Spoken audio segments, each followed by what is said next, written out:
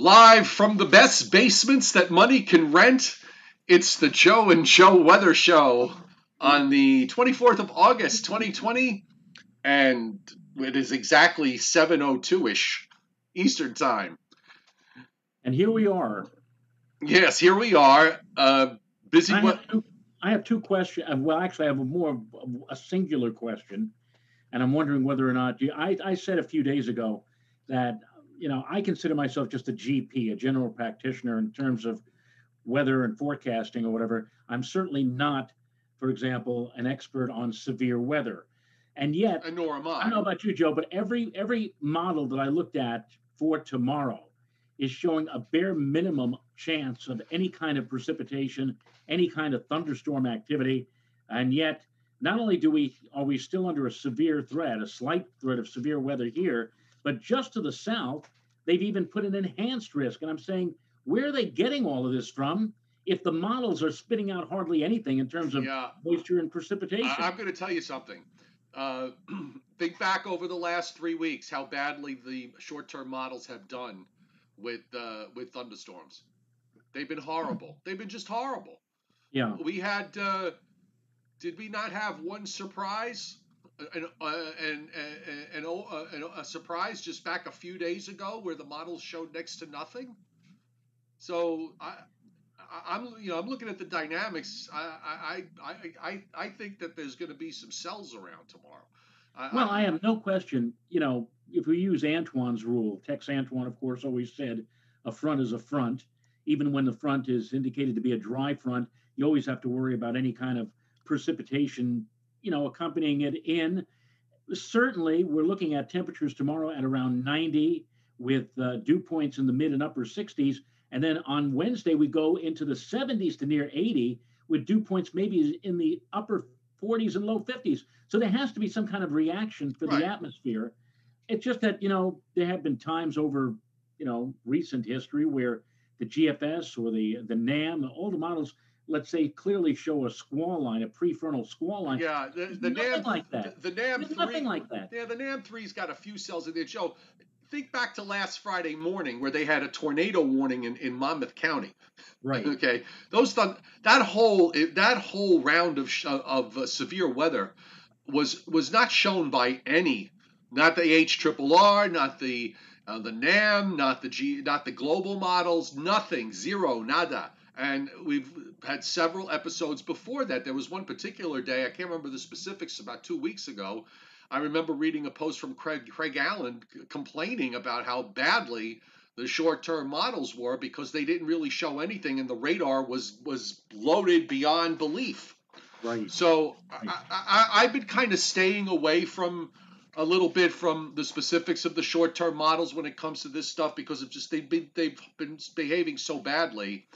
And again, I think the dynamics are there. It's a pretty decent shortwave. You've got, there's a good jet streak at 700 millibars. I noticed. We could take a look at that as we talk about the severe weather. In fact, let's do that first, get it out of the way. Then we could go talk about Marco and Laura and see what that brings.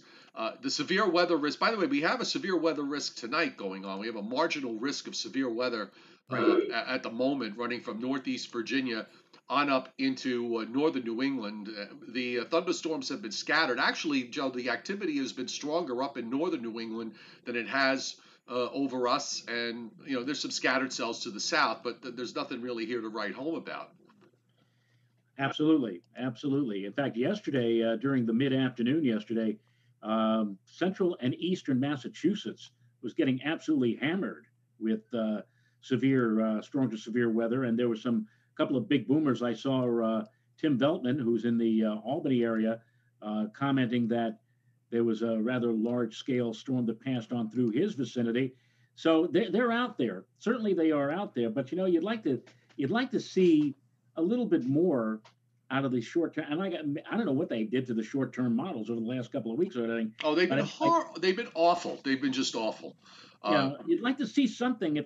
I hope it's not going to be one of those situations tomorrow where by the end of the day tomorrow, there are going to be people out there saying, I thought we were going to get slammed by big weather, and I didn't see And anything. it doesn't happen. Yeah, I know. Well, I've long since just kind of learned to just completely ignore that. There was I just pulled up the Fort Dix radar because there was a storm running east of Allentown along Route 78 on the Jersey side, and it looks like in northern Hunterdon County and into Somerset County. But that looks like it's waning now. And we can go up to look at the Boston radar because there were a few cells up in New England, as I mentioned, and see what's happening there at the moment. And there's a cell, just one cell south of Bennington, Vermont, and the rest of looks like most of Massachusetts and Connecticut are in the clear. And we'll take it up one more radar, go up a little bit further. And yeah, there's a line that runs south of Rutland to Springfield, between Springfield and Lebanon, New Hampshire, and then going into east, a couple of cells just is that I can't even read that. Is that Portland? Yeah, that's just west of Portland on that radar shot. So all in all, there's some scattered activity tonight. There have been a couple of severe thunderstorm warnings that were issued for a few spots in the Northeast. But tomorrow is, I think, obviously it's a bigger deal. And I'm just going to bring the wide radar first since I have it up. We'll just go through everything. And you're seeing some of the rain here from Marco, from the Florida Panhandle, in this arc that runs up into central Georgia and into South Carolina. And that's moving northwest. Some cells, some stronger storms on the coastal bend of Florida, and then out to the west in Texas. Not really too much going on. You can see very little in terms of the cells that are running back into Louisiana. Marco just completely fell apart. Seeing showers and thunderstorms rotating anticyclonically in the southwest again. There's this upper high that's out there. And you got cells in Nevada that are moving northeast. You've got cells in Colorado making the turn to turn southeast and south, and then they go southwest in New Mexico and west into Arizona. I love watching storms rotating anticyclonically around a high, and then there's a few cells that are a few showers up in parts of Idaho and western Oregon. So that's going to take care of the radar, and we're going to bring up the Storm Prediction Center's map. Now, this is the map, obviously, for tonight, and we just showed you that. The Storm Prediction Center for tomorrow, they originally had everybody in slight risk from Northeast Virginia to New England, but there you see it, Joe. They got that enhanced risk, Eastern Maryland, and into most of southeastern Pennsylvania and into southern New Jersey. Well, the southern New Jersey since April has been kind of a hot spot. I mean, they've had one severe weather event after another over the last 3 or 4 months out there. So maybe it's just also because of that they've said, hey, let's cover ourselves and place them. Guys, I said even yesterday, I said I wouldn't be surprised if they had an enhanced risk, or what we used to refer to as a moderate risk of severe weather down there. By the way, I love the comment about Marco. Tim Veltman was commenting to Chuck Cardillo, and he said Marco found out what it's like to be a high-profile vehicle on a windy day. The shear tipped him over. Yeah. Oh, absolutely. Yeah. Exactly. I love that. Well, that's perfect. On that particular note, let's come back to the severe weather later because we have a special guest. And we do. Yes, we do. We have a very, very special guest.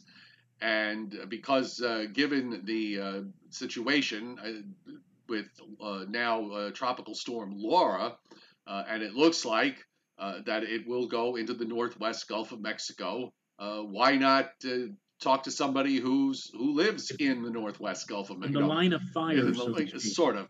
So we have with us tonight, and he's been here before, of course, our Addison Green. And Addison worked with Joe and I at FiOS 1 News, and now he's a megastar. I mean, megastar doesn't even describe it. You can't come up with a word that, I don't know, just emphasizes enough how huge Addison is at KHOU in Houston, the CBS affiliate. I mean, he's so huge. He got to, he copied me. He grew a goatee.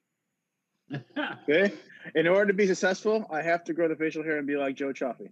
I can't grow the hair like Joe Rayo, so I grow the facial hair. Okay, well, it's good that your management made that very clear to you. Thanks for joining us tonight, because I know you're going to have your hands full, depending on the track. So why don't I bring up the satellite? We can talk about what's going on and go from there.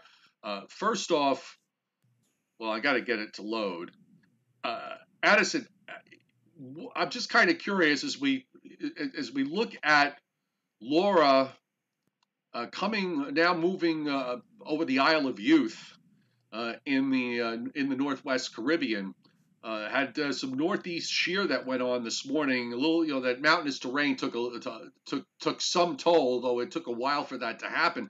But now it does seem like it's starting to, it's past all that, and it looks like it's organizing.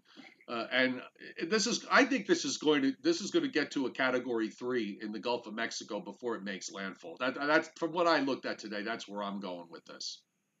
Yeah, no, I'm with you there as well. Either a weak Category 3, maybe depending upon the strengthening of it, maybe getting to a high Cat 3.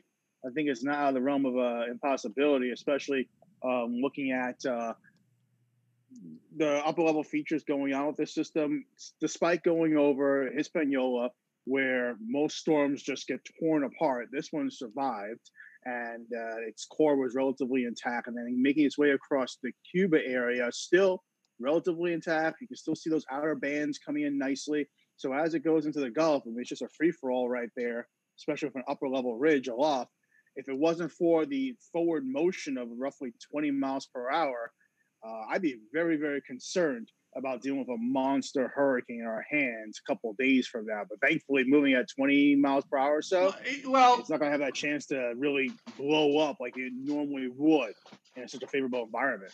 But it is crossing the Gulf the long way, so it is covering. If it's going to cross the Gulf, and it crosses it on a diagonal, that's the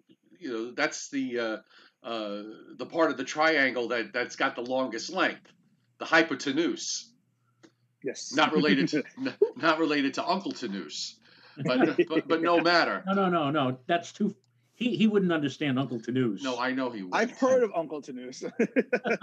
Now, I don't know. I wanted to draw on the map, but for some reason my map tool is not working correctly. I'm going to try to bring it up in a different way. So in the meantime, hang on, because I really want to. This is where the tool of being able to draw on the map is useful. Okay, now it seems to have decided to finally load for me. I'm being punished as I was watching an interview on CNBC where the person they were interviewing, all you kept hearing was that sound you just heard, that the computer sound from Windows.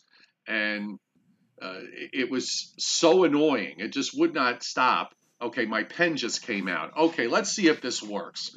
So slowly we're getting there. Slowly. All right. So here is Laura, okay, and now here's Marco. And if everybody looks really carefully, you can see the completely exposed circulation center. And this is what happens when you have the wind shear issues, because all the thunderstorms get blown away. And if you look at the clouds, guys, notice the high cloud, the middle and high clouds in East Texas, how they're going southwest to northeast. That's that deep upper trough that was pretty much sitting in the western Gulf of Mexico. And Marco, we if it went too far west, it was going to get into that shear zone, and that's exactly what happened last night. It started weakening, and then it just completely fell apart. Yeah, I completely agree. I mean, it was barely a Cat 1 hurricane when it got that designation. I'm like, really? This is a hurricane? It's like that close of being not a hurricane. But yeah, as it's running to an unfavorable environment, you can see that trough digging down and those upper level winds just tearing it apart. especially looking at the visible satellite imagery. I mean, like that is just so lopsided. It's not even funny. Like that's a hurricane. I mean, that's a tropical storm. Wow. Right. And by the way, Joe Rayo, you're going to love what I'm going to say right now. Okay. And that is, it's amazing how how the networks ran. I mean, just absolutely ran with the idea of two major hurricanes in the Gulf of Mexico at the same time. And in Right. fact, even as of late this afternoon and this evening, I was watching several networks who just they went to a live shot to someone in Lake Charles, Louisiana, and still acting as if there were going to be two storms in there at the same time until he was about 45 seconds into his live shot, and then he admitted that Marco went inland. Marco had weakened considerably, and I mean, as it really turns out, Laura, we never really had them both in the Gulf of Mexico at the same time. No. First off, so between that and the the climate change screamers about how this is all about climate change, you got to kind of wait for stuff to happen before you claim that it has happened. I guess that's the best way to put it. Well, they had last week, Joe. I think last Thursday and Friday, the long-range forecasts were for both storms to be of equal strength and moving almost in tandem, making landfall at the same time. I think it was on Wednesday. Right. One of them in the Northwest Gulf, the other one along the Florida West Coast. Yeah. But my gripe is the fact that it started to become pretty clear on late Saturday or even before that, but it was starting to become clear on Saturday that this was not going to be two storms hitting on the same time, that they would be maybe a day apart. And Sunday, it turned out it looked like it's going to be 2 days apart. But they continue to just kind of carry that theme of the major double hurricane hit for the Gulf of Mexico right up until about 2 hours ago. Yeah. Like it's not going to happen. Stop trying to make it happen. I mean, yes, it is quite, unique to have the two cones both going into the Gulf relatively at the same time. They're like, we can't quite say we've seen this before. And then everyone started pulling out stats of like the last time this happened, X, Y, and Z parameters. But I'm like, this is why you haven't had, since records began in 1849, two hurricanes in the Gulf at the same time. Conditions are just not conducive. You got to have the planetary alignment for this to pretty much happen. And here we go. Marco made landfall about 15 minutes ago. And it's going to fade away to nothing soon. And that's just as we get Laura getting into the Gulf, because right now it's just sitting just south of Cuba. And I agree with you about the strength of the storm, talking about Laura, Addison, because I brought this up on Joe and Joe yesterday on a Sunday morning show, that it's the same time of the year. We're literally, it's right at this time of the year almost, that Katrina hit in 2005, making an eye toward the Louisiana coastline. And I remember the night before, I was on a Saturday night, how it was a Category 3 storm. And then within 9 hours, that went from a 3 to a 5. And I woke up that next morning and said I couldn't believe how rapidly the intensification occurred just off of the Louisiana coastline. And in my eye, there's absolutely no reason not to believe that couldn't happen again. I mean, we play it conservative with the computer guidance and trying. I know the worst part about hurricane forecasts is trying to nail down the intensity. That's the one thing that the forecasters always have a big problem with. But it wouldn't surprise me any if, let's say, late Wednesday or Wednesday night or early Thursday, that this thing suddenly jumped in terms of intensification, because it happened before, and it's why couldn't it happen again? All right, so hold on one second, because the tropical, we had a major disaster. No. I was going to say, just say that the Tropical Tidbits website apparently has crashed. Okay, so we're going to have to. I'm going to maneuver here. First off, with respect to Marco, let's just get this done. It's weakening into a tropical depression. It's going goodbye. A remnant low that's going to move through southern Louisiana. As of 4 p.m., it was at 29 north, 88.9 west, top winds 40 miles an hour, barely a tropical storm. I don't know why they didn't downgrade it, but I guess they're still seeing some winds at about 35 or 40 miles an hour. So that's done. And I do have the new forecast, the new plots from the Hurricane Center. Now you're under a hurricane watch where you are. You're in Houston, correct? Yes. So Yes. it goes to Galveston Bay, as I think is the western edge of it, or just Yeah. west of So it, just to the that's just west of south Galveston Bay. of the yeah, just southeast of the actual Houston city itself. Um, Harris County that Houston is in is underneath tropical storm watch, if I'm not mistaken, and that extends like maybe 4 or 5 counties northward. But that hurricane watch goes until I think tomorrow at 4 o'clock. So they are looking at the chance of maybe extending that further out south and west of the Galveston area, and also potentially upgrading it to a hurricane warning as we get Laura approaching. So while we are on the left side of the system, the quote unquote cleaner side, we can still get a fair amount of wind and rain from this system, just minus the storm surge. What you have to concern yourself about, in my opinion, uh, is the fact that this was supposed to move through the Florida Straits, and it's on the south side of Cuba, and you're still going west northwest. At some point, it's going to turn northwest while it's in the Gulf of Mexico, and I get that. But the longer it takes, the longer that we see this sort of southern correction, the greater the risk is going to be, not only from the standpoint of the north, the northern part of the coastal bend of Texas, but also the fact that puts that that's going to wind up giving it an extra 6 hours or 8 hours or so over the open waters.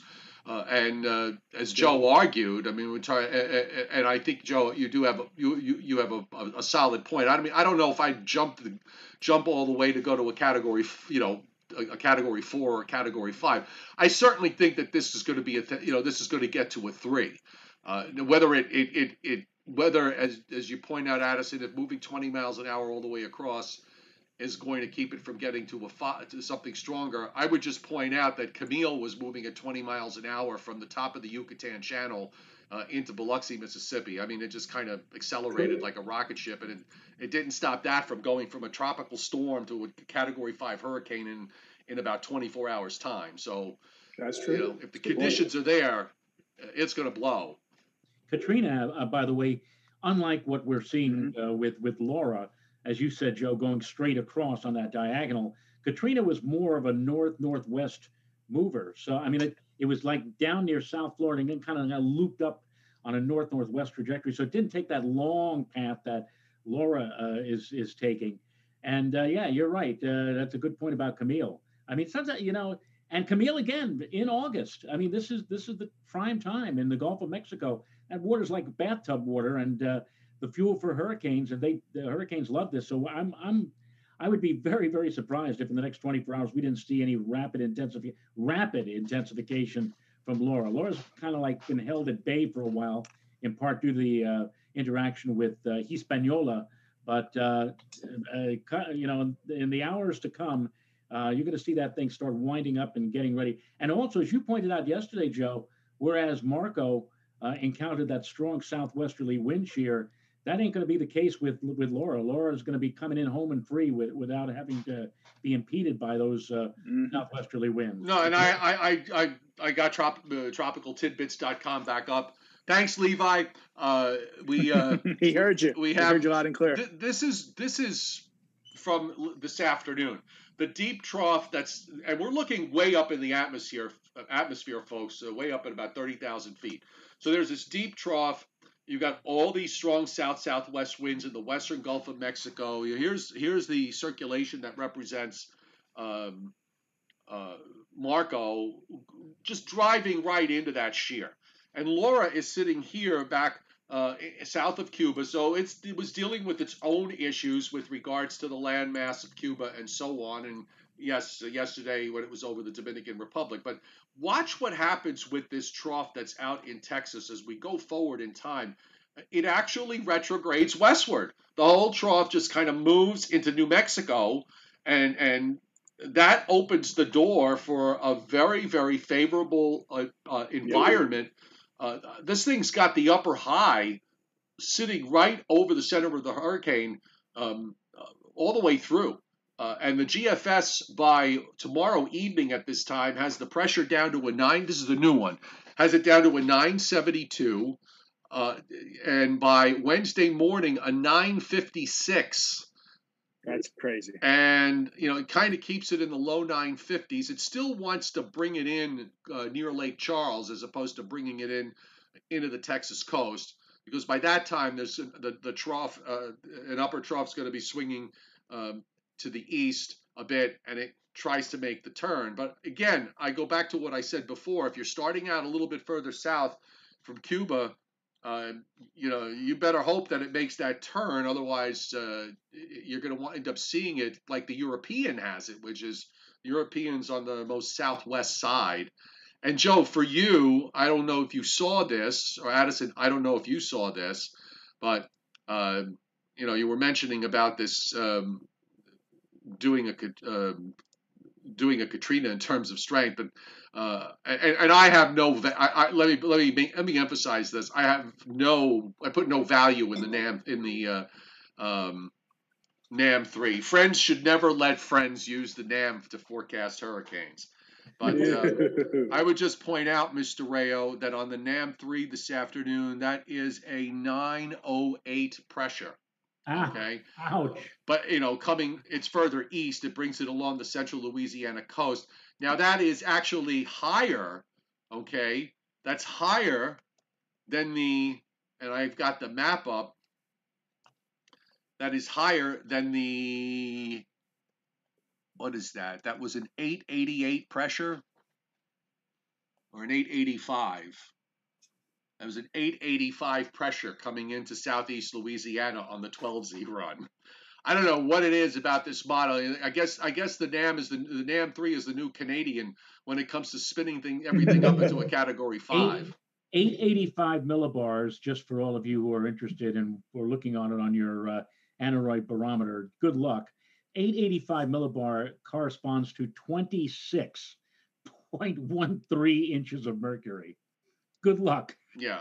And by the way, I think Katrina got down to 8. It definitely got it below 900. I'm trying to remember if that was the one that got down close to 880. I think it was 888. 888. I think pretty sure it's 888. 888. Well, look, I folks, I just want to emphasize, I don't use the NAM model, and I don't really use the NAM 3-kilometer model when it comes to tropical storm or hurricane forecasting. I just had to put it up there because it was there, and everybody gets a kick out of the fact that some of these models do the things that they do. But I would stress that this thing certainly does have time to become and has the upper air conditions to become the season's first major hurricane. And several people on the chat board are pointing out, Marco Zucconi and Johnny Quest, that Katrina was a Cat 3 at landfall, and that you're absolutely it's absolutely true at that. Yes. However, what I'm referring to is when it was out over the Gulf of Mexico on that Saturday night into early Sunday morning, when the thing just jumped from a 3 to a 5 within 9 hours, and as it approached the coastline, it did lose a little bit. There was also, I believe, a replacement eye wall cycle that was taking place just before the landfall, and that'll take a bit out of the strength of a storm too. That's why you got to it has to be synchronized perfectly, that in terms of when you have a really, really intense hurricane and they go through these replacement cycles where the pressure bounces up. Sometimes it can bounce up 20 or 30 millibars or even more, and then it levels off, and then it'll deepen again.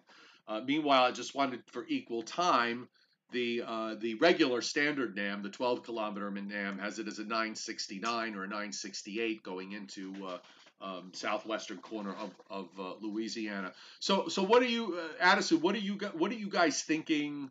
And gals, what are the guys and gals thinking at KHOU with regards to where this is going to wind up?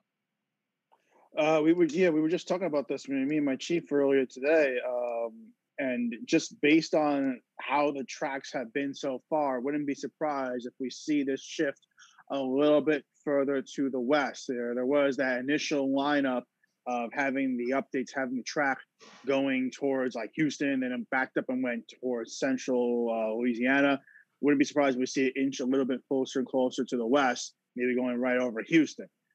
That's at least what the NHC was also referring to as well when they said that we may have to think about expanding hurricane watches down the Texas coastline by several counties. We'll see as things go through.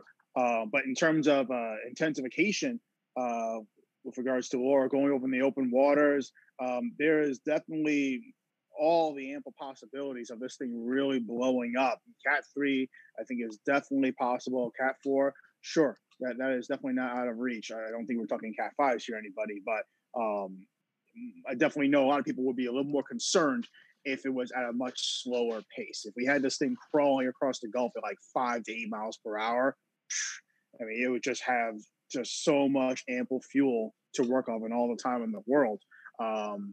As it's making that forward motion, they're now more concerned with the potential storm surge, at least with regards to Louisiana. They just had some press conferences earlier today in Houston and in Galveston expressing the concerns for the potential of evacuations, storm surge, and whatnot. Right now, they're just readying all the vehicles that they need and supplies that they need. But everyone's trying to talk about the potential for, like, voluntary or mandatory evacuations, and how do you go about that during a pandemic? And people are like, I don't know. Well, that's a good question. That was something that we've asked ourselves a few times along the way. What's going to happen when they have to do some sort of mandatory evacuation for a major hurricane? How do you do that? Particularly now, correct me if I'm wrong. In the rare instance that I am, just don't hold back, Addison. But very rare. How is the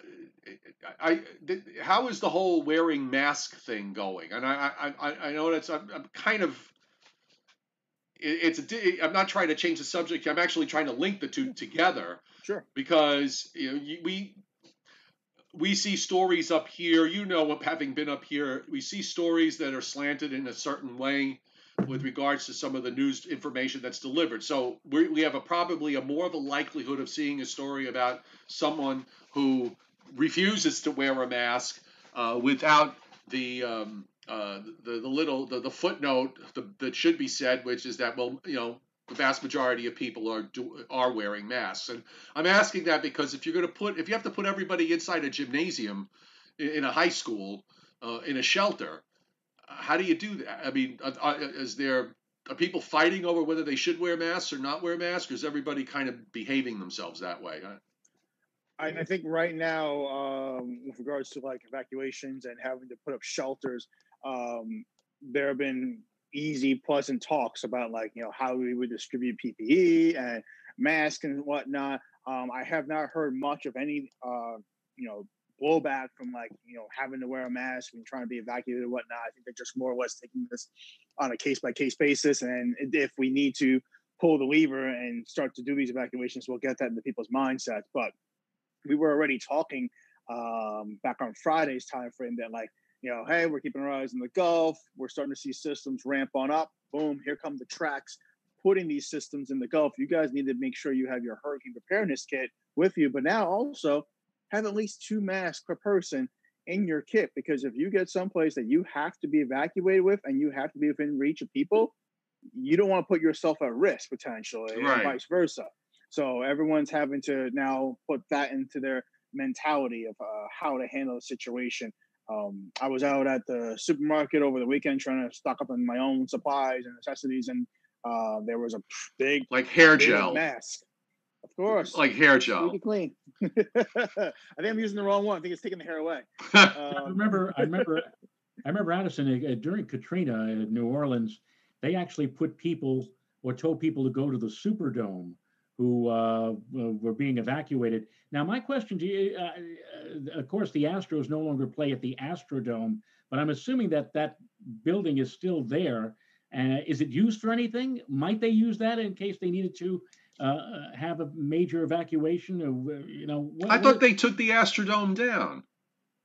No, They think. Correct me if I'm wrong. I'm not 100% certain. I know they did move on from the Astrodome. I'm not sure if it's still there or not. But the new stadium now, the Astros play in Minute Maid Park, has a retractable roof, so that could be used as a shelter, and that's just a block away from the major convention center in downtown Houston. That could also potentially be used if such a need arise. But they also have several facilities, roofed up, shielded facilities where the Houston Texans play over that way. So they have multiple spots they can go to. Some of them right now either still are or were being used as makeshift COVID hospitals / testing centers. So they still have those facilities within reach to be needed. So it's definitely a possibility that they could be used again. Not sure in this instance, but maybe throughout the entire tropical season. We'll see.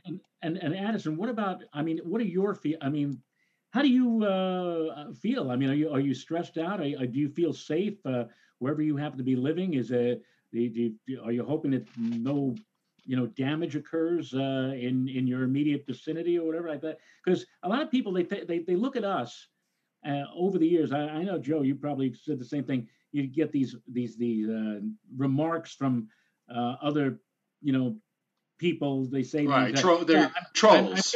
I guess you're happy Trolls. you're going to get a big storm now, aren't you? Or you're happy that's it. And admittedly, when I was very young and just getting started, stuff like this really got me excited. But over the years, You get old.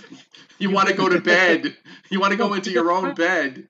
You get stressed. Mhm. Yeah, exactly. And you worry about your wife. You worry about your kids. You worry about your property. So yeah, toward the end of my career, I was in with everybody else. I wasn't rooting and jumping up and down. So I'm just wondering if with Addison, do you feel safe, or are you hunkered down, or you're gonna what's your feelings in all of this?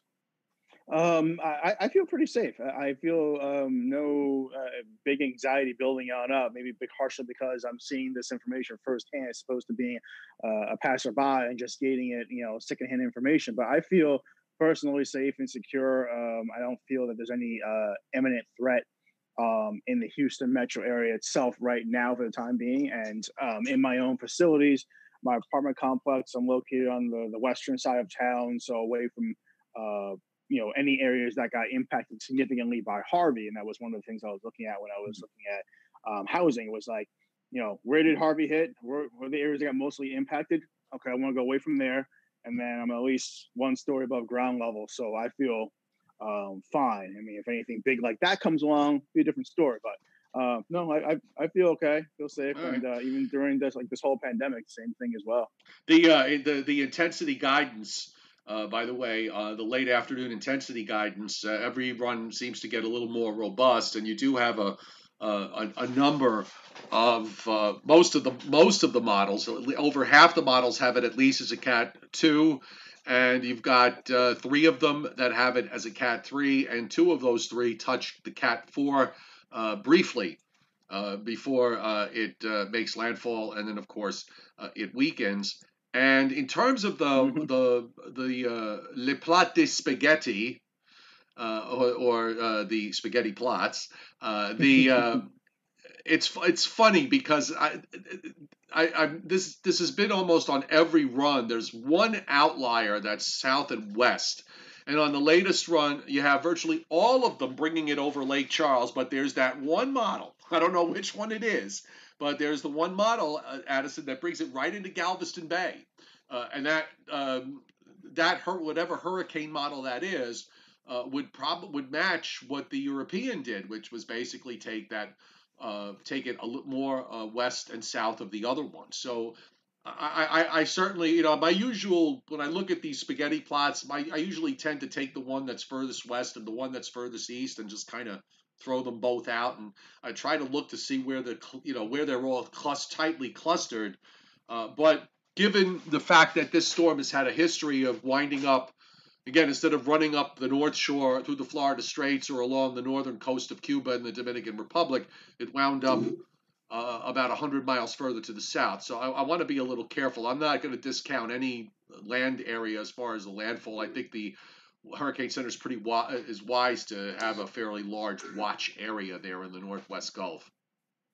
Yeah, no, absolutely, and the fact that they have extended the tropical storm watches a good distance further inland, just anticipating how big the wind field is, or at least how strong those core tropical storm force winds could be as the system moves inland. But as we see in the forecast cone, for instance, once it makes landfall early Thursday morning, that thing by 12 hours later will be pushing into Shreveport and just maybe dropping down its intensity rapidly in some spots. So we could definitely deal with a weakening system very quickly. By the way, I just put up the GFS ensembles, and the track on the mean track on the GFS ensemble is actually to the left of the operational. It's on the Texas side of the Louisiana border, for what it's worth. Oh, and by the way, folks at home, if you're watching, you'll notice if you look at these maps and you see these things online, in the upper left, in the upper right corner, it says, "Do not use this map to make decisions. Seek official information." And I think that this is a good place to say that if you're watching. We have folks that watch from all over, especially when tropical storms and hurricanes are running around. So if you have decisions to make with regards to what to do in the event that there's a hurricane warning, be sure to follow the advice of your local officials, the National Weather Service. You can find that online by going to weather.gov or the National Hurricane Center to get information, and that's nhc.noaa.gov. Don't ask Joe and I, because we're not going to tell you what to do.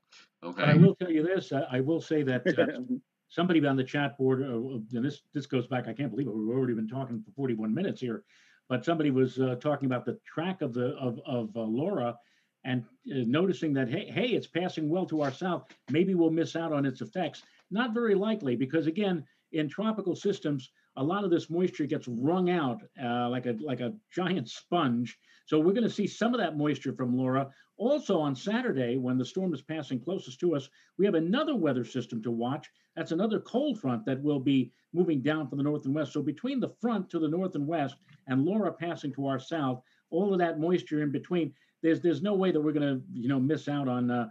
Unfortunately, from this vantage point right now, a pretty rainy day on Saturday. Right. Hopefully, the front will act like a giant whisk broom and push all of this stuff out to salvage the second end of the weekend on Sunday. Right, but let's be clear also that what we saw with Isaias was a special situation with the deep trough to the west, that it shot up the East Coast and not only maintained its strength, but was actually able to strengthen. This is a different situation for something that far west. It's probably the circulation itself is probably going to wind up getting absorbed by the frontal system, but the moisture will remain. Now, how much of that heavy rain gets up here, or does it move through the mid-Atlantic states? That remains to be seen. But I just want to make it clear that this is not going to be a repeat of the 70 to 80 mile an hour winds that we got from Isaias, because this is totally different. Okay, totally different in terms of its approach. No, but you know what, Joe, and you and I worked in this market for a long time, probably much longer than we should have. But you just know that whatever happens down in the Gulf on Wednesday or Thursday, they're going to be showing clips from that on Thursday night on the 11 o'clock news on virtually every outlet here. Oh, yeah. They're going to show you that, and they're going to say, Hurricane Laura. Could there be more power outages in our future? Because that's a touchy subject. That's a very touchy subject, and they're going to go down that angle. Right. This is not a wind. This is not a wind thing. This is just rain getting absorbed but they're going to put it in there. They're going to plant that in your mind, because they know that if they plant that in your mind after the third commercial leading into the news, you're going to be sticking by your TV set to see whether or not that's going to be the story for us. Believe me, folks, it is not going to be the story for us. Rain, yes. 70-mile-per-hour winds, or a repeat of what's going on down over the Gulf states in the coming days? No. Yeah, you made me feel like a Ralph Cramden moment here, Joe. That you know that I know that you know that I know how easy you get virus. But you and I both will be yelling out the window like Ralph on Thursday night. Whoa, it certainly looks like rain tonight.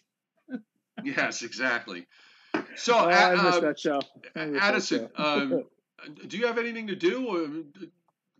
other than being a big movie star, do you have anything to do? I'm just in case you have to leave to do, your laundry or dust, whatever. Well, I washed all my polyester blends before I got A on the Zoom wise call, choice so on your part.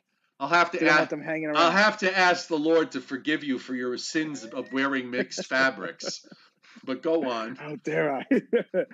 No, honestly, with the whole pandemic going on, we had a couple of scares in the station. So for the most part, I just try and take it easy, keep myself busy in my apartment complex, and found myself whenever it's not like feeling like 100 degrees outside, which is rare in the summertime. I'm like out biking, going along the bayous, the various rivers and tributaries. So it was a good excuse to get out and about and trying to explore the city whenever I can. So no, not keeping me from anything. In fact, I'm just doing social media monitoring right now this evening, and then just all hands on deck for tomorrow and Wednesday, where I'm sure Wednesday will be My, staggered throughout the day into the overnight hours. I'm sure, Addison, I'm sure that you and your cohorts, your meteorological cohorts at KHOU, you're going to be either tomorrow or especially on Wednesday, they're going to gather all of you together and they're going to say, the KHOU Weather Center is on the march and we're watching it for you,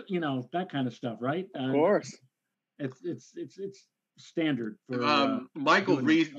Michael Reese on the chat board brings up it. an interesting point. We were just talking about. We were talking earlier about the NAM 3, the NAM 3 kilometer model with the 888 pressure, and he says much of the model inaccuracy isn't the models, it's the data. Well, we need something like a swarm of drones sitting around the storm at various levels to get enough of it. Yeah, I get. Well, yes, but I would just say, at least from the standpoint of what the NAM 3 kilometer, the model that it is, because it's such a small scale model, it's good for this. Its grid spacing is very, very small, and I think that's probably the reason why it's doing what it's doing in terms of showing that deep pressure. I don't know that a hurricane. I don't think you want to use something that's got such a tight grid with a hurricane. I think you probably would want to go with one of the global models. I'm guessing. I'm with you there. Yes. Yeah, because too much. This might be an instance where too much data is not a good thing. Too noisy. Yes, exactly. Too noisy. It's going to react to every thunderstorm that's in there. In fact, our old friend Joe, the LFM 2.LFM, was often considered to be too noisy, and sometimes, as you well remember, it used to come up with some crazy stuff, especially over the. But for something like this, if it was like a Category 3 or 4 hurricane, all you would see on the map is an L. And a little kink in the isobar. You wouldn't even see. You wouldn't even see a closed isobar. Really, it never. They're not. The models that we used were so primitive initially. You certainly could never. You really couldn't use them for tropical development. They didn't show anything. Right. So you basically. I'm curious what your thoughts were back in. Correct me if I'm wrong. 1992. So 28 years from here. Yeah. Hurricane Andrew coming on into Florida. And I saw some people on Twitter posting videos of posts what were you doing back then when this was happening? I'm like, wow, that was 28 years ago. And just looking at the satellite loop, I'm like, it just looks so dated compared to how we have things now. So I can only imagine how you guys feel, seeing the models from back then compared to how the model data is now and how much things have changed. Well, I would just tell you that at least from the standpoint of when Andrew that I recall. There were. You kind of had a feeling that Andrew in its formative stages was going to be a Category 4 or a Category 5. It just that you're asking me to think back 28 years. Yeah. But I think we had to use our instincts. I think we have to use our instinct. We used our instincts a lot more back in the day because we had to, and I think it made people better forecasters to an extent. Joe, you might disagree with me. Yeah. There are times when you just want to throw your hands up in the air because there's too much to look at. So, yeah, I mean, we had to do it a little bit more off the seat of our pants, and quite frankly, I kind of liked it that way. When you saw, I know when we looked at the 72 or the 84-hour progs, and we only had to work off of the 500 millibar level at that time. But if we saw any kind of reflection of a potential tropical system on those maps, especially if you have like, 2 or 3 height lines indicating the tropical system, you knew that was going to be something loaded for bear. And we're talking about Andrew, we're talking about Gilbert. There was another storm. How about Hugo? I mean, these were storms that are in the Hall of Fame, so to speak. And yeah, we knew just by looking at those primitive models from way back when. And this again is empiricism. This is from working with this stuff for a very long time. Joe, you and I, by the early '90s, we'd already been doing this now for like 14 years. So I mean, it was empiricism and knowledge, and even with those models, we were able to tell and know. I mean, I remember telling somebody just a few days before. In fact, I know who the somebody was. For my goodness sake, my grandfather. My grandfather lived in Hialeah back then, and I was telling him, I said, "Do you live near the racetrack?" Near the racetrack, believe it or not. He was, and he. I told him, I said, Grandpa, I said, this is going to be like a buzzsaw cutting through the middle part of Florida. I mean, my God, Mm-hmm. this is going to be horrible, and it was. Yeah, I remember that. By the way, I remember watching on the Weather Channel look like that. Just something just popped into my head, and it is a reminder of something. I think I'm just going to. This is my cause. I want to eliminate. I want to remove from the face of the earth the tendency for people to go forecast shopping. This is a situation, something like this, where people are going to forecast shop, and I have to tell you, I personally can't stand it. On a couple of levels. I don't know about you, Addison, but you're working these days, especially for TV people. You're you're not only doing TV, but you're doing social media. You're doing something else on some websites. You're doing this, that, and the other thing. Somehow you squeeze in a chance to go to the bathroom in there. Maybe you get a chance to get something to eat. But I just don't have. I don't do it now. I haven't done it for many years. But to sit there and watch what other people are doing, it just doesn't even cross my mind, and hasn't for over a decade. So when someone comes up to me or to you, or I don't know how you handle it, but when someone comes up to me and asks me my opinion, and then follows up with telling me what somebody else said, I go ballistic. I mean, it just drives. I mean, I try to hold my temper, but there's a part of me that just wants to lose it because A, I don't watch, B, I don't care. Okay, and C, why are you telling me this? Gentlemen, before Joe, you lose your temper altogether, I need to tell you that I have to attend to something upstairs, so I'm going to have to make an early departure. But I'm sure the two of you can continue this for a little while. And Joe, I'll see you tomorrow night. Okay, we'll see you tomorrow, Joe. Okay. And leave us. I will be. Go ahead. Available, leave us. Tomorrow You night didn't. As well. You never cared about us. All you ever wanted was supper on the table. Of course, I care about you. All you ever wanted was supper on the table and no responsibility. Oh, he's gone now. He put up his box. He closed the curtain.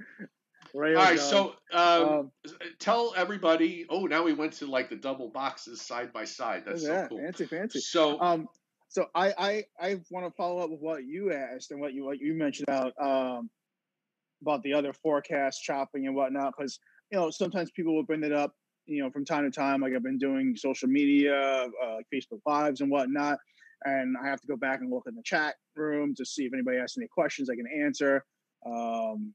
And I try and, just do the best I can. But then someone says, well, what about this model saying this? And so-and-so said that. I'm like, I'm here representing KHOU. This is what I did. This is where I looked. That's it. I'm not trying to be like, oh, well, what did so-and-so did? And look at what that. No, we're all in this business to inform the public, keep the public safe and sound. And provide the most accurate forecast we can, right. and that's where I stop. Anybody that wants to say compares anybody to anybody else, I'm like, that's fine. Don't get me involved.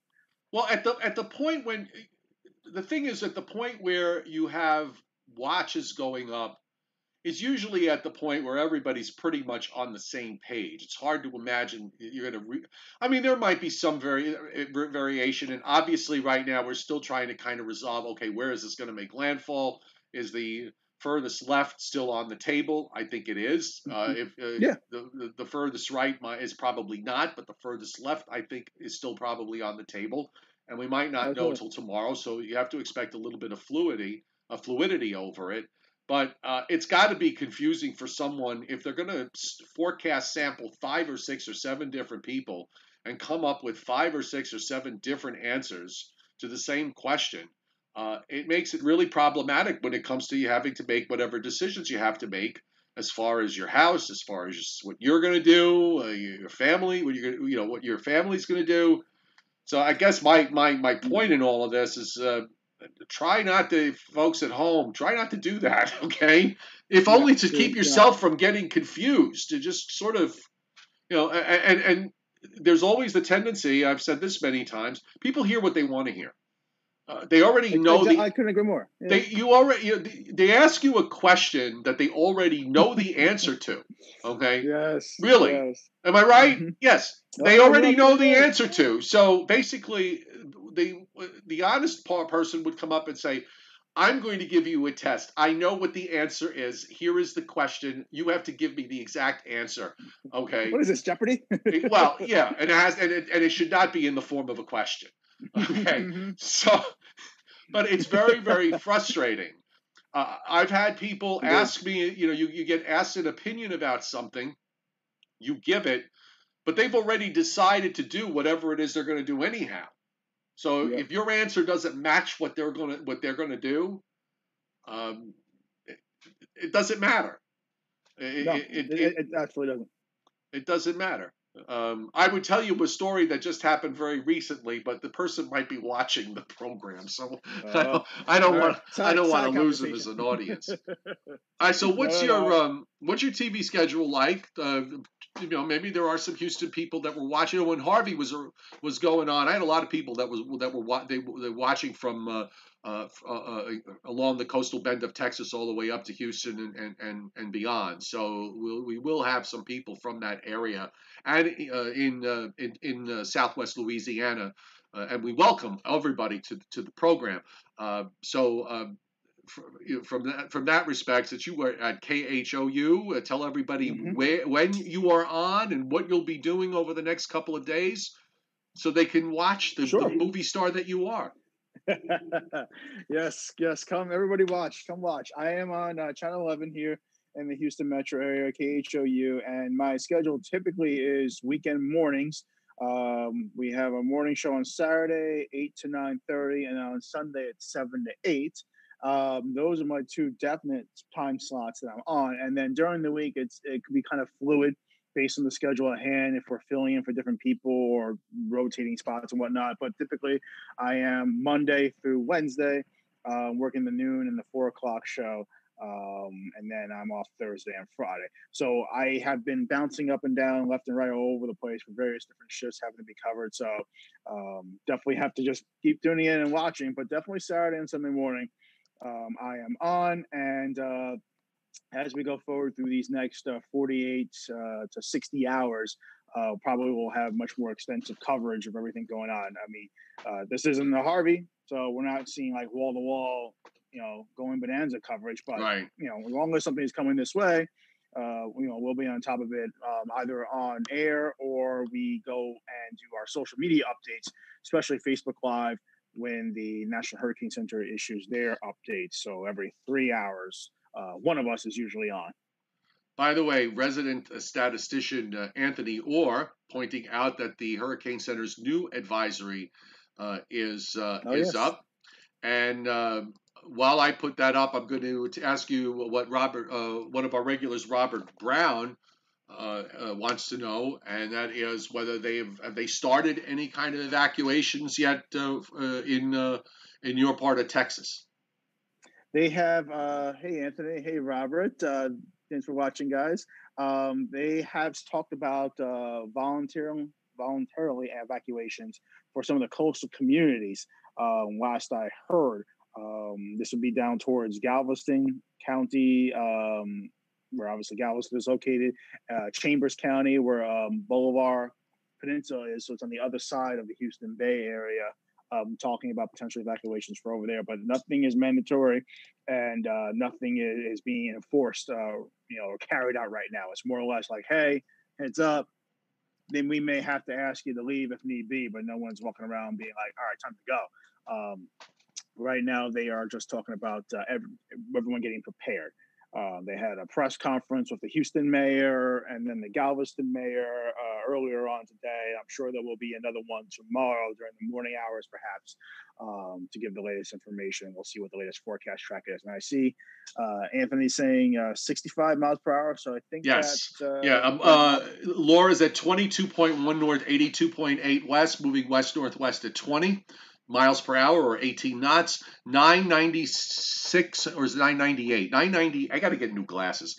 998 millibars, top wind 65 miles an hour. There's also a NOAA aircraft there right now, and I'm going to bring up some of the obs in just a second. I just want to give Marco, which just made landfall near the mouth of the Mississippi River, 29 north, 89.2 west, moving west-northwest at 8. Top winds at 40, so likely to be downgraded to a tropical depression, probably on the next advisory. And let's take a look. I've got the plane is now investigating Laura, so we're getting some of the first obs. And when you go to aircraft recon on tropical tidbits, this chart that Levi Cowan has up there, it really is very, very useful and easy to read, and gets updated fairly quickly. The one on the upper left is mean sea level pressure and flight level wind. So the red is the mean sea level pressure, and you can see the two drops there, the double bottom drops there from the recon at 995. So the pressure, this was at 2229 Z, so this was at 6:30 Eastern time. And at that, the blue is the wind, and there's a flight level wind that was over 50 knots. And on the upper on the upper right, that's on the upper left. On the upper right, you get the 10-meter wind speed, which is pretty useful. And you've got two peaks here over 55 knots on the wind in the darker blue, and the purple is the rain rate. So it's very interesting because you can look. Sometimes you'll see the peak wind and the heavy rains are going to line up together at times. And here's an instance of where there was a squall, obviously, because you see that purple line go all the way up, as well as the wind. So Laura certainly does seem to have maintained itself quite well, and the pressure has definitely fallen from what it was earlier today.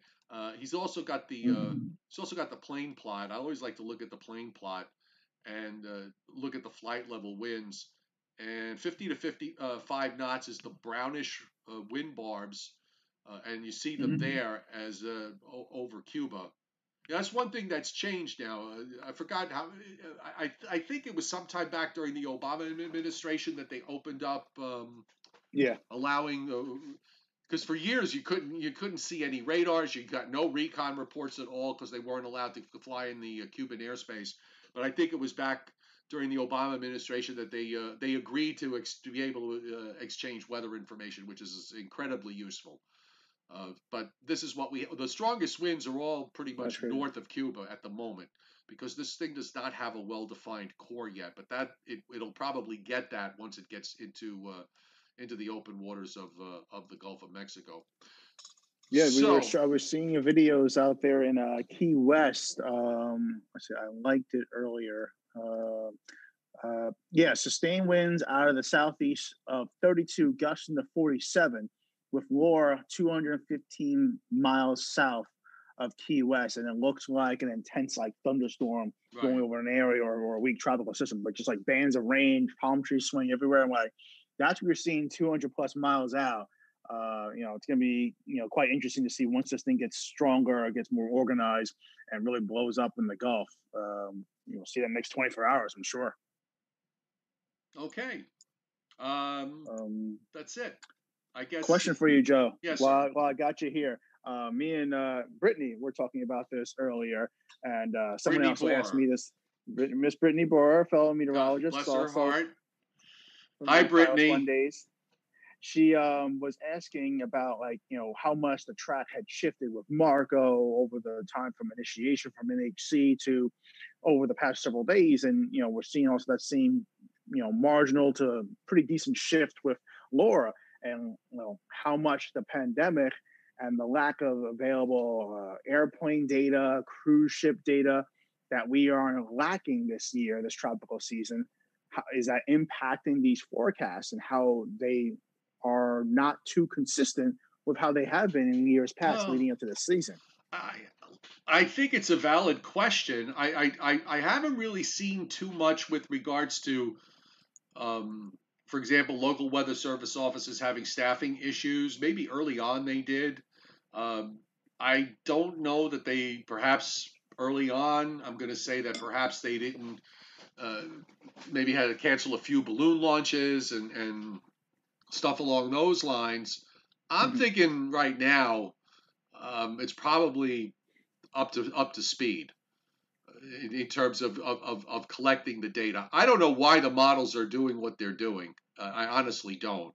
But I would just argue that as forecasters, it shouldn't matter what the models are doing because you should be able to look at what's going on and figure it out without them, and or at least using them, having an idea of what the overall pattern is like and what's happening, and then using your guidance as guidance. And you should be able to look at it and say, you know what, this looks far-fetched, or look at it and say, you know what, this is underdone. It's too far south. It's too far north. It's too far east. It's too far west. That's what you're supposed to do as a forecaster. And I don't think there are a lot of forecasters that don't do that. Right. Yeah. It's kind of like locking on one thing and then that's it, and they walk away. And go to lunch. No. Yeah, it's right. Just like call it a day. They do a show and then they go to lunch. That's it. See you next week.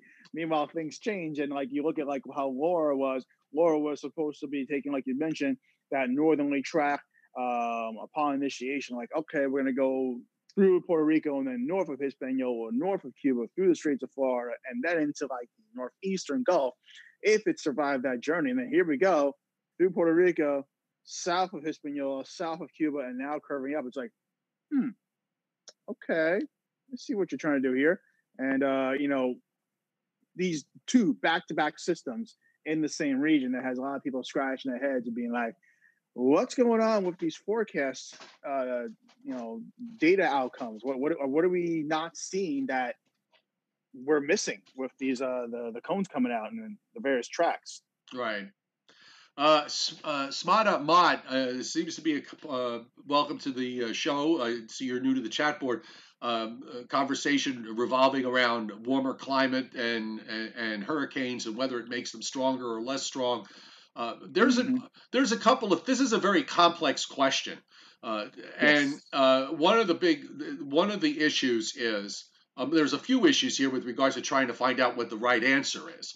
And the thing is, for when you compare the statistical data in terms of the number of storms, when you go back and look in the 60s and 50s and 40s, if you go pre the satellite era, there was a time where a lot of storms slipped under the table. And you go even further back, there were probably some hurricanes out in the open waters of the Atlantic that never really got recorded, or perhaps these smaller storms that we've been able to pick up on might have gone undetected. They fire up, they last for a day or two, and then they're gone. Also, in terms of if you're arguing like Kyle. Well, something like Kyle might have. Well, maybe not Kyle so much, but Gonzalo earlier this season, which was a very, very small system. And then there was the one last year that, we've had severe thunderstorm clusters that were bigger than what this. I think it was the B storm last year. I think so. Barrel, whatever it was. The other thing with regards to the warming climate, and I think this is probably a question that's better directed to a climatologist. But I would just say the warming in the globe in terms of climate change has been rather uneven. The warming has actually been more significant up further north. The further north you go, up in the polar regions, as opposed to down in the in the tropics and in the major development region for tropical cyclones.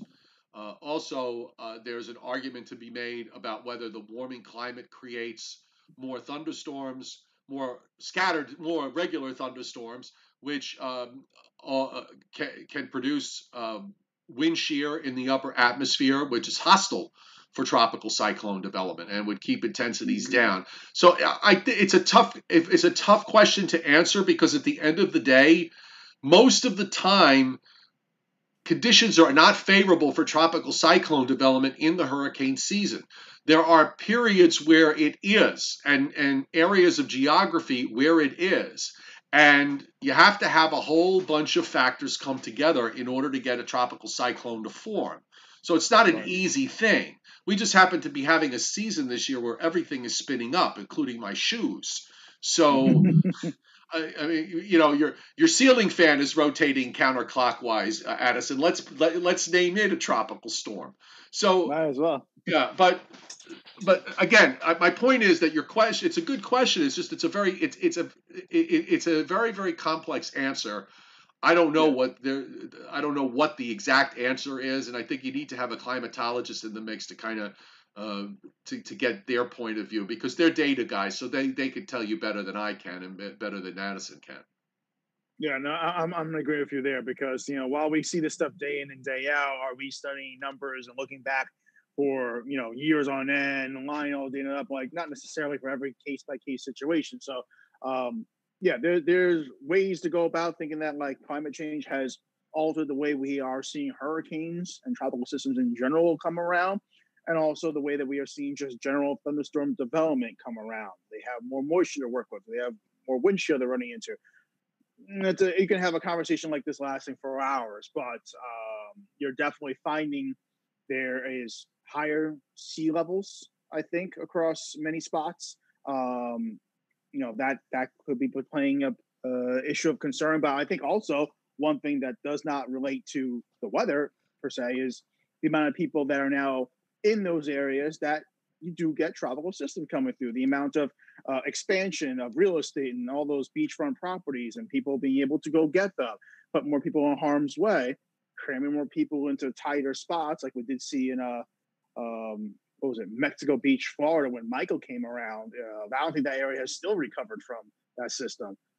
It's just unfortunate, but there's a lot of parameters going into how a tropical season is felt when all is said and done, and definitely a discussion that needs to happen. If not, it's not going to happen right now, but probably will be happening for weeks and months to come. All right. We'll take this last comment from Horse Guy, who's in the Houston area, so he must be late to the live stream. So Horse Guy, welcome to my YouTube channel. And just to point out that you can actually watch Addison Green is on KHOU in Houston. Okay, so if anybody here watching from the Houston area, this is your guy. He's on your television set. Okay. Yeah. So really quick, just summarize really quick, Addison, for Houston. What are you thinking at the moment? And of course, an asterisk at the end, because tomorrow, as this the fluidity of the situation means that stay tuned for further developments. But go ahead. Sure. Yep. Hey, everyone in the Houston area. Definitely don't let your guard down with regards to this system, and don't focus whenever you see any of those forecast cones, if not from here at KHOU, just in general across the metro area or the social web. Don't focus on that exact center track. Focus on the cone. See if you are in the area of concern. And if you are from this area, you know what you have to do to be prepared for tropical systems. This isn't your first rodeo. But with regards to Laura, definitely looking at potential strengthening quickly as we go forward into the next 24 to 36 hours, potentially making a landfall late Wednesday on the Texas-Louisiana border, possibly as a strong Cat 2, maybe a weak Cat 3.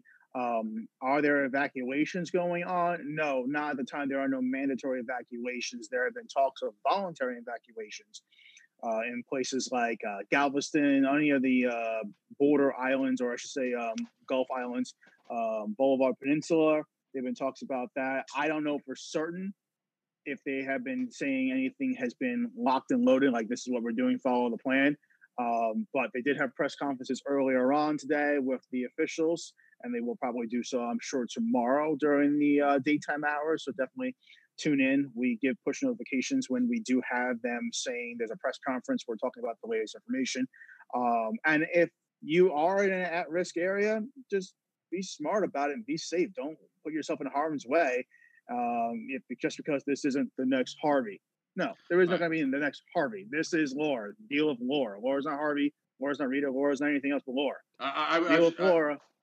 I was just going to add to that and just say that since Harvey is the one that is the signature storm that everybody's going to go to, and the deal with Harvey for Houston, of course, was the incredible rain that fell. And in this instance, this is not going to be a storm that stalls out. The upper air is different. Also, this might be if Houston is on the westernmost part of the hurricane watch at the moment.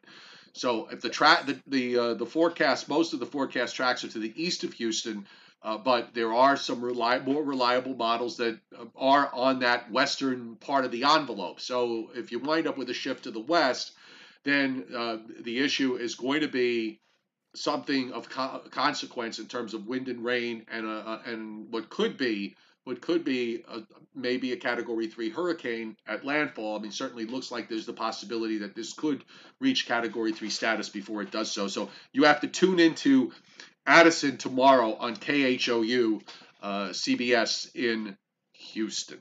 All right. So I'll have the latest information at noon tomorrow, and then the 4 o'clock we'll have the next full update. I'll be covering that, and as we were describing it earlier on in the newsroom, just by comparison, past storms that came this way, for Houston to be dealing with a massive storm surge potential, you would need a landfalling hurricane in the western side of Galveston, just so you get that right front quadrant to push water up throughout the bay.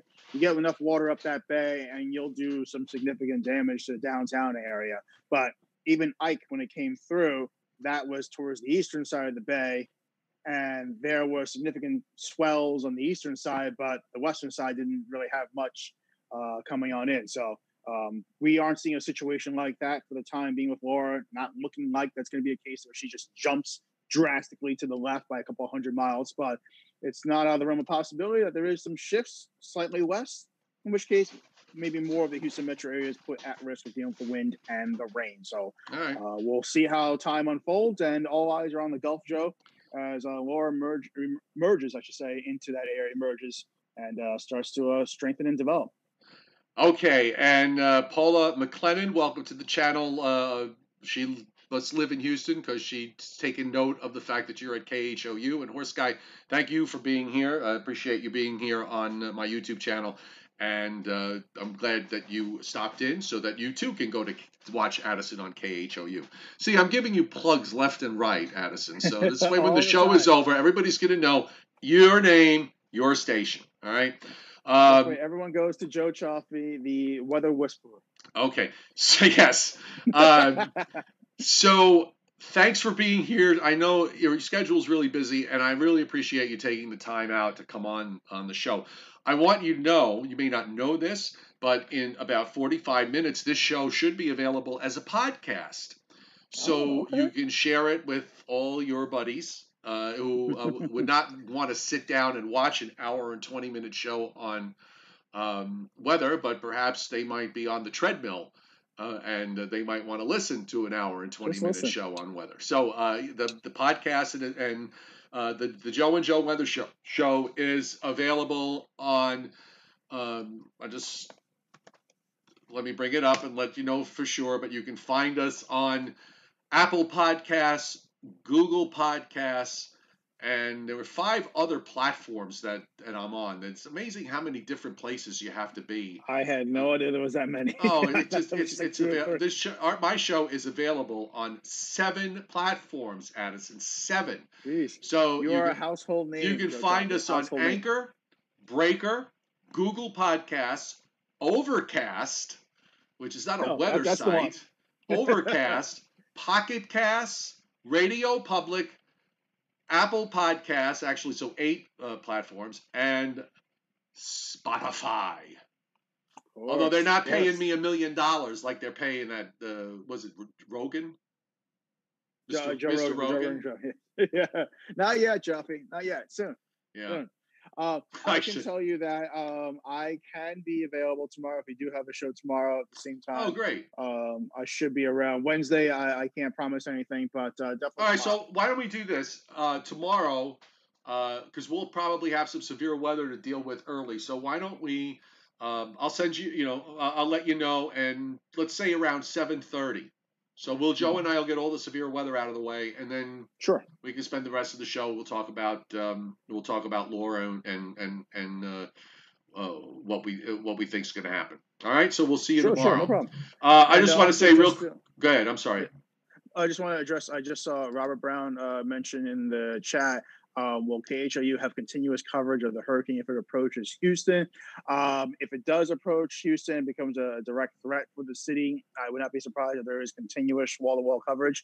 As of now, it's just standard coverage that we do have going on with more extensive coverage on our social media platforms. But I encourage you to get the KHOU 11 app, download it right to your phone, get push notifications of when we do go live, and we often will have the chance to break down the forecast in good detail. Some of my social videos have been like 20, 30 minutes, just really dissecting everything. So it's a good discussion. Join us, get the app, and be informed.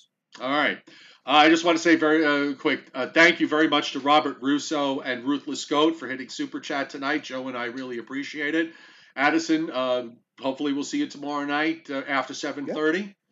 And everybody, thanks for being here. Our show went a little long. I don't know if it's getting close to my record. I think my record is an hour and a half. We're at an hour and 23 minutes, and I have no desire. I'm exhausted. I had to drink 2 cups of coffee because I didn't sleep well last night. So I'm now starting to fade. All right. So have a great night. Thanks, Addison, again. So we'll see you tomorrow. Everybody, we'll see you tomorrow, 7 o'clock on the Joe and Joe